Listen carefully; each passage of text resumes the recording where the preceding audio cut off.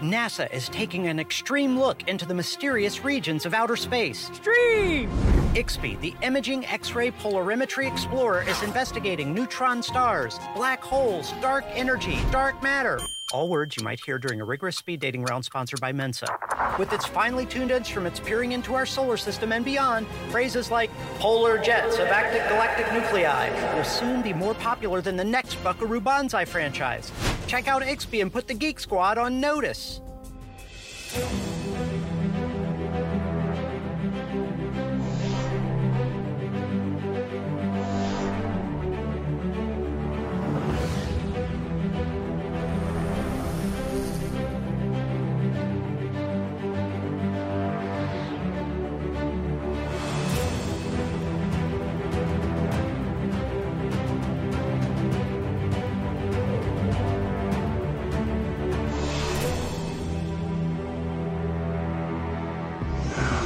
Welcome to NASA Edge. An inside and outside look at all things NASA. We're in Hangar AE on the Cape Canaveral Space Force Station in Florida, and today we're talking about the IXPE mission. And what does IXPE stand for? IXPE's great, but also Launch Services Program is launching a rocket from Pad 39A, a really cool event for IXPE. Are you trying to dodge the question? So what's IXPE stand for? You're going to go there, right? Okay, so It's the Imaging X-ray Polarimetry Explorer. Great job. Yeah. I tell you what, this is an exciting mission. Anytime we're dealing with space and astrophysics, it's really cool because researchers and scientists are going to be looking at black holes, supernova remnants, quasars, pulsars, even the galactic center. And I love all those cool things, but I got to tell you, Chris, I have a little bit of intellectual and academic anxiety because I feel like that kid that has the dream that there's a pop quiz or a test all of a sudden and he's not prepared. I hope that I'm up to the challenge today for this show. Well, I tell you what, when you interview Brian Ramsey, who's the deputy principal investigator, start off with the word polarization and see where that gets you. Okay. All right. Well, thanks for the tip. That's a good way to start the show. I tell you what, we're just over 13 hours away from launch, and let's take a look at the pad where we see the Falcon 9, and inside is the IXPE spacecraft. But coming up, we're going to be talking to Paul Hertz, who is the Astrophysics Division Director at NASA headquarters. So, being the division director, what are the goals, NASA goals of astrophysics? Well, we want to understand the universe. We want to understand how did the universe come to be and how has it evolved. We want to understand how the familiar night sky of galaxies, stars, and planets came to be. And we want to understand, are we alone in the universe? And what are some of the programs do you have within astrophysics? So we sponsor a full range of research for the U.S. science community to investigate the universe. And that's everywhere from grants to researchers at universities and research labs to do their own work with their graduate students and their postdocs, to small missions, the ones that we launch on sounding rockets, balloons, medium-sized space missions like IXPE, and the great big space missions like the Hubble Space Telescope and the James Webb Space Telescope. So it's a full program to investigate the universe. Yeah, I was just going to ask you that because NASA Edge has covered some really cool astrophysics missions in the past, like TESS and RADX. And so you have the whole gamut when it comes to your assets. You have space base, you have air base with SOFIA, and then you have, of course, ground base as well. Yeah, it's a great job to be in charge of all of that. And the important thing to recognize is that you can't start with a Hubble Space Telescope or a James Webb Space Telescope. You've got to have the research that leads to the missions, that develops the technology. I mean, IXPE is flying X-ray mirrors that were developed at Marshall Space Flight Center over a period of years, tested on sounding rockets before they were ready to put onto a satellite like IXPE. We have to develop the techniques for analyzing that kind of data, and that's done by scientists all over the country. And then we want to have missions to investigate all parts of the universe, and that takes different kinds of observatories, right? You need the visible light observatories like the Hubble Space Telescope. You need the infrared observatories like the James Webb Space Telescope. You need X-ray observatories like the Chandra X-ray Observatory, which is our great observatory for X-rays. But if you want to measure polarization, you need a mission like IXPE. You know, you actually lead me to my next question. You know, we've done many missions in the past dealing with X-rays. How is IXPE different than other X-ray missions in the past? Well, that's the four-syllable word, polarization, right? So whereas a mission like Chandra takes exquisite images and also can measure the energies of the X-rays, which we translate into colors in the Chandra images, what it doesn't measure is the polarization of the light. You know, when light scatters off of surfaces, it can be polarized, where it's all vibrating in the same direction, right, and not random directions. You get an example of that when sunlight scatters off of a body of water. The light gets polarized, and that's why your polarized sunglasses are so effective. What IXPE can do is measure the polarization of the X-rays, and that tells us about the surfaces they scattered off of, the magnetic fields and the structure down there close to the black hole, close to the neutron star, where we can't see because it's hidden by the gas and dust and plasma that surrounds those dense objects. And we're looking forward to seeing what's going to happen, you know, and what kind of data we're going to get back. But Paul, thank you so much for joining us today. Good luck tonight. I hope you get some rest. Oh, 1 o'clock in the morning is going to be coming soon. I'm bulldozing through. I'm not going to sleep. I'm going to be there bright-eyed and bushy-tailed for that launch at 1 o'clock in the morning. All right, Paul. Hey, when we come back, Blair's going to be talking more about the IXPE mission. Joining us now is Brian Ramsey, who's the Deputy Principal Investigator for IXPE.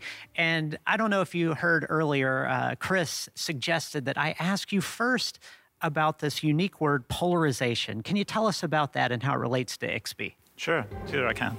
So X-rays are electromagnetic waves. They, like all electromagnetic waves, they have an electric vector. If we collect a whole lot of X-rays from a source and all those vectors are in exactly the same direction, all those fields are pointing in the same direction, we say that that radiation is 100% polarized.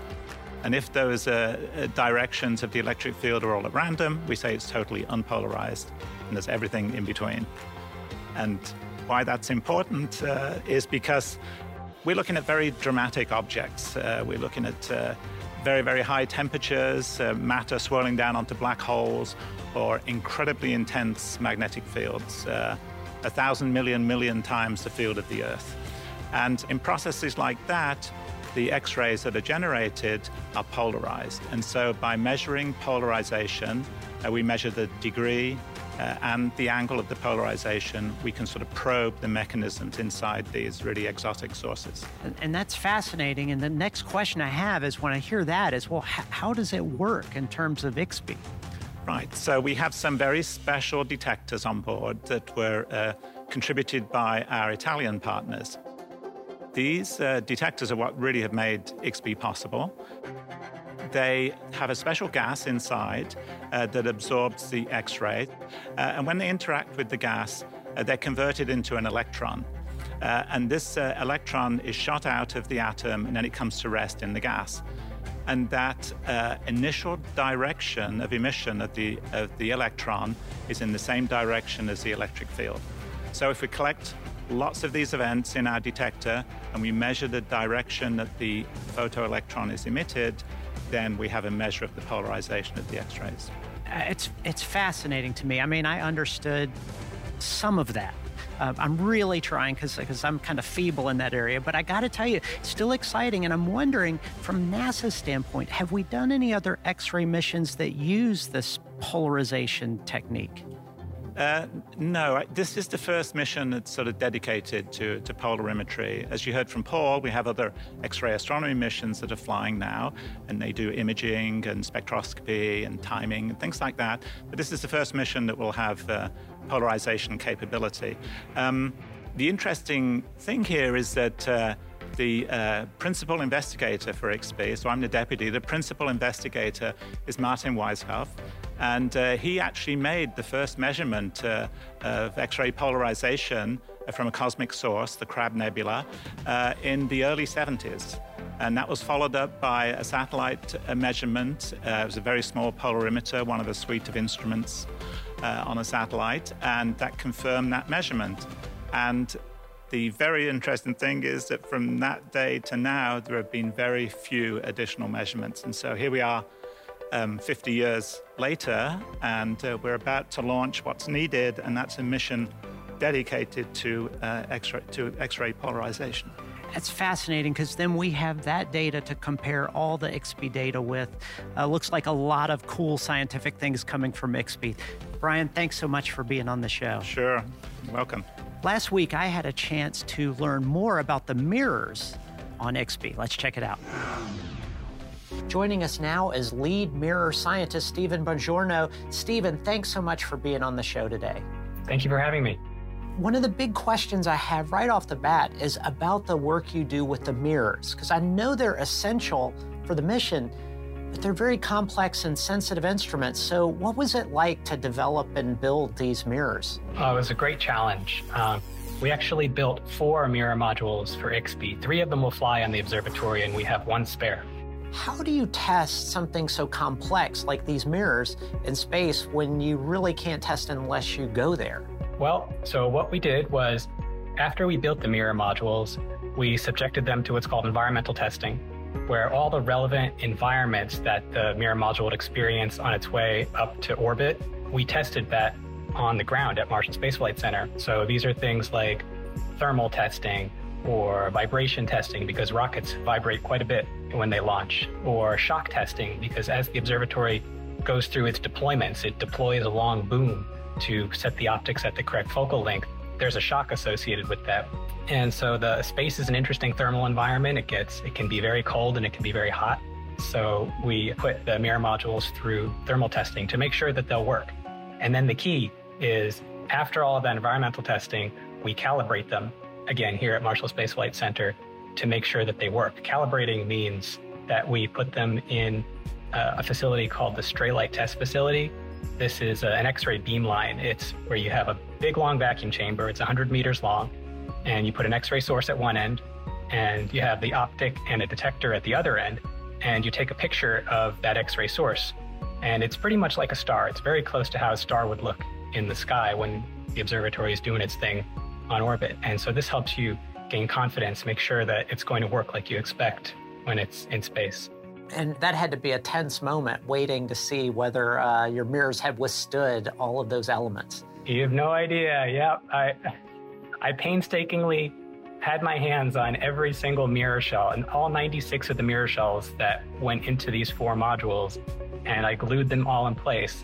And I was very eager to see the results after that calibration, to make sure all was well. That's got to be a great feeling, though, when you have gotten the results back and you feel confident like you do. Mm-hmm. I mean, that's a unique job. Tell me a little bit about what it means now that IXPE is about ready to launch. Oh, it's so special. It's an incredible feeling to have literally touched a piece of hardware and put so much work into it, and then know that it's going to be up in space making measurements that nobody's ever made before. That's what's special about it for me. Well, as we've learned at NASA, you can never get enough science, especially as we start to look even deeper and deeper into space. Stephen, thanks so much for being on the show. Thank you so much for having me. It was a pleasure. And joining us now is the project manager for IXPE, Randy Baggett. How you doing, Randy? I'm good. Good, thank you. Are you feeling pretty good? Yeah, it's getting close. We're ready, I think.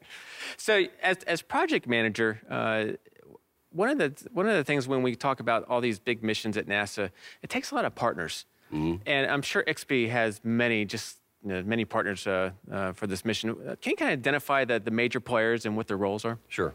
Yeah, we're fortunate to have our international partners, who was a big contributor for IXPE because of the detectors and the instrument that was provided through Italy. That's our Italian Space Agency contributed that. So that's a very fortunate for this mission, and it enabled us to do, obviously, the science that we've heard about already. And also our partner at Ball Aerospace. Ball is responsible for actually fabricating and building the spacecraft, and also the payload. And integrating that and testing it. So that has been a good partnership as well. And also we have for our optics, we had the thermal shields was provided by Nagoya University over in Japan. Oh, wow, okay. So we had a collaboration with them. So kind of take a step back. When you started with this mission 5 or 6 years ago, How did you how do you come up with partners, international partners for a mission like this? Well, primarily through our PI and the team that was assembled then, we had looked at the best opportunities there that we could collaborate and allow for the best proposals. Being competitive selected, it was important to get that, of course. So, yeah, I think in that time we basically just looked at what was out there that we could collaborate with and try to get the best. Now, when you look at a project like IXP, there's always challenges along the way. I mean, what are some of the challenges that you face with this mission, and how did you overcome them? Yeah, I mean, it's been quite challenging in several ways. We've had some issues, of course, with the pandemic, of course, and then that has also some things with even the government shutdown and understanding how that has affected us has been a challenge in some ways. But as far as just the technically, I think the guys have pulled together. We've kind of changed our operations with the pandemic and worked a lot from home, obviously, and of course the technicians and the guys building the hardware, they've been able to come in and we've been able to safely do that. So it's been a bit of a challenge and unique, obviously, for a mission like this. To make a mission like IXP successful, it really comes down to the people. Right. And you lead a great team of scientists, researchers, technicians. Tell me about the people of IXP. Yeah, I mean, that's exciting to see, how they've grown first and the opportunities that they've had. And of course, many of them, are doing things they love to do. And of course, that's an important thing for all of us. Now, okay, Randy, we're just over 13 hours away, 1 o'clock in the morning launch. I got to ask you a serious question. Have you thought about your pregame or pre-launch meal yet? No, I'm hoping to get that, but yeah, I hadn't really thought about it. But I'll be ready. Well, Blair was telling me that you got to have Italian food. Oh yeah. But the problem is sometimes Italian food, it's heavy, right? Yeah, if it sits in your stomach, you may fall asleep and miss the launch. So you don't want to do that, though. Right. No, I don't want to do that. So I'll be careful. Thank you. Well, Randy, thanks for that reminder. Well, Randy, thank you so much for being on the show. Good luck with the launch, and we can't wait to see the first sets of data that come in. Yeah, us too. Let's take a look at the pad right now as we see the Falcon 9. What a beautiful sight. The IXP spacecraft is inside the fairing. But coming up next, we have Franklin Fitzgerald and Mick Woltman, and Mick's going to take us to what it takes to get a rocket like the Falcon 9 to the launch pad and ready for flight. Good morning, Mick. Good morning, Franklin. Glad to be here, man. Excited for launch this morning. Absolutely. Can you give us a rundown on the Falcon 9 and IXP right now? Yeah, absolutely. The team last night came in. They mated the spacecraft to the Falcon 9 a couple days ago, came in early last night, got it mounted to the transport erector, transported the whole vehicle out to the pad, got it up, hooked up the umbilicals to make sure power and commodities were there, did some vehicle checkouts to make sure everything was good. Spacecraft did their communication checkouts, all was good.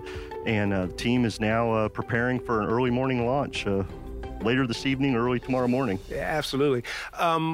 What is the weather looking like right now for this launch? Yeah, weather is really good right now for launch, and we've got about a 10% possibility of violation, or actually a 90% go for launch early this morning. We do have the Space Force weather officer did tell us we have a front moving in over the next couple days, but hopefully we're going to get IXP off early this morning on the first attempt, and we'll be good to go. Now, a couple days ago, LCRD was delayed a little bit because of some high-level winds.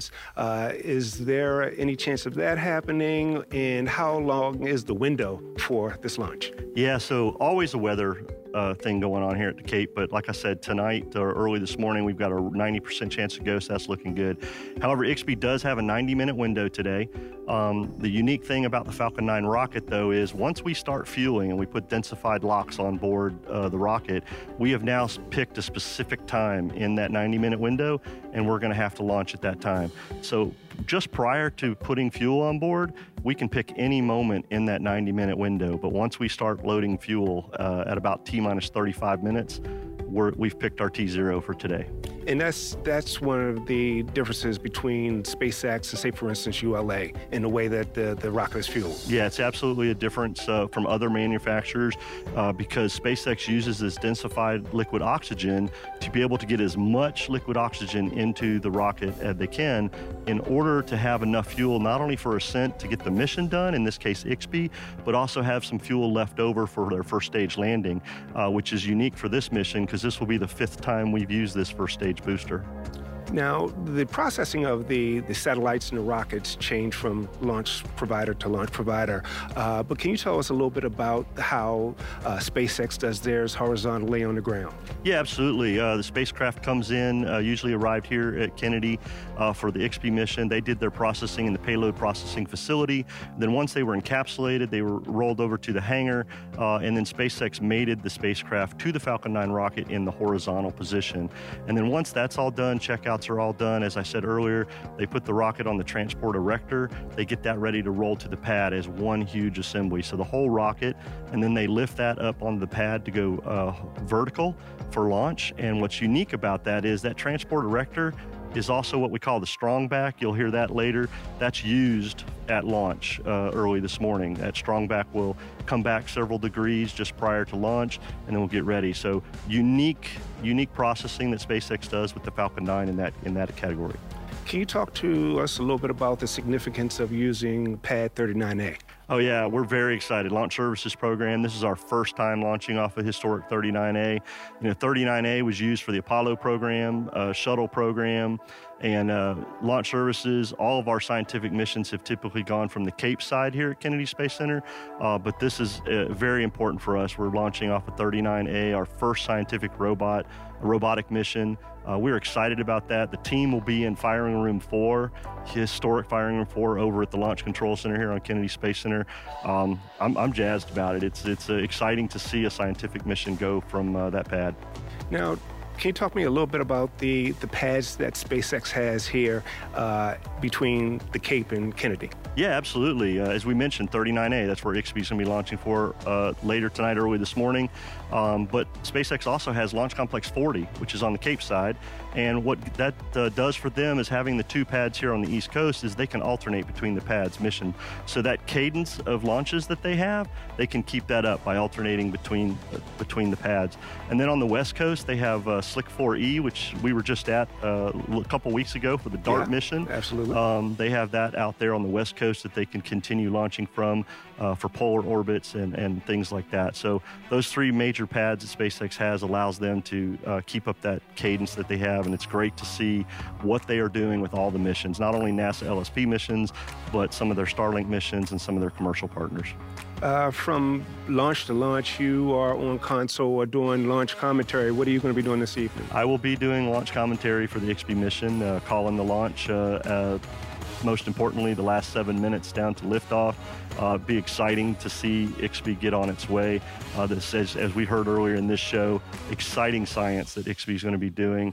Very unique, and I'm looking forward to what we get out of that. Well, Mick, that sounds like you have a pretty interesting day and morning in front of you. We look forward to your coverage, which begins at 12:30 on NASA TV, so make sure you tune in. And for future videos and follow-up to this mission, you can check us out on NASA Edge on our website, at our YouTube channel, our Facebook, Instagram, and Twitter feeds. You're watching NASA Edge, an inside and outside look of all things NASA. At all things NASA. At all things NASA.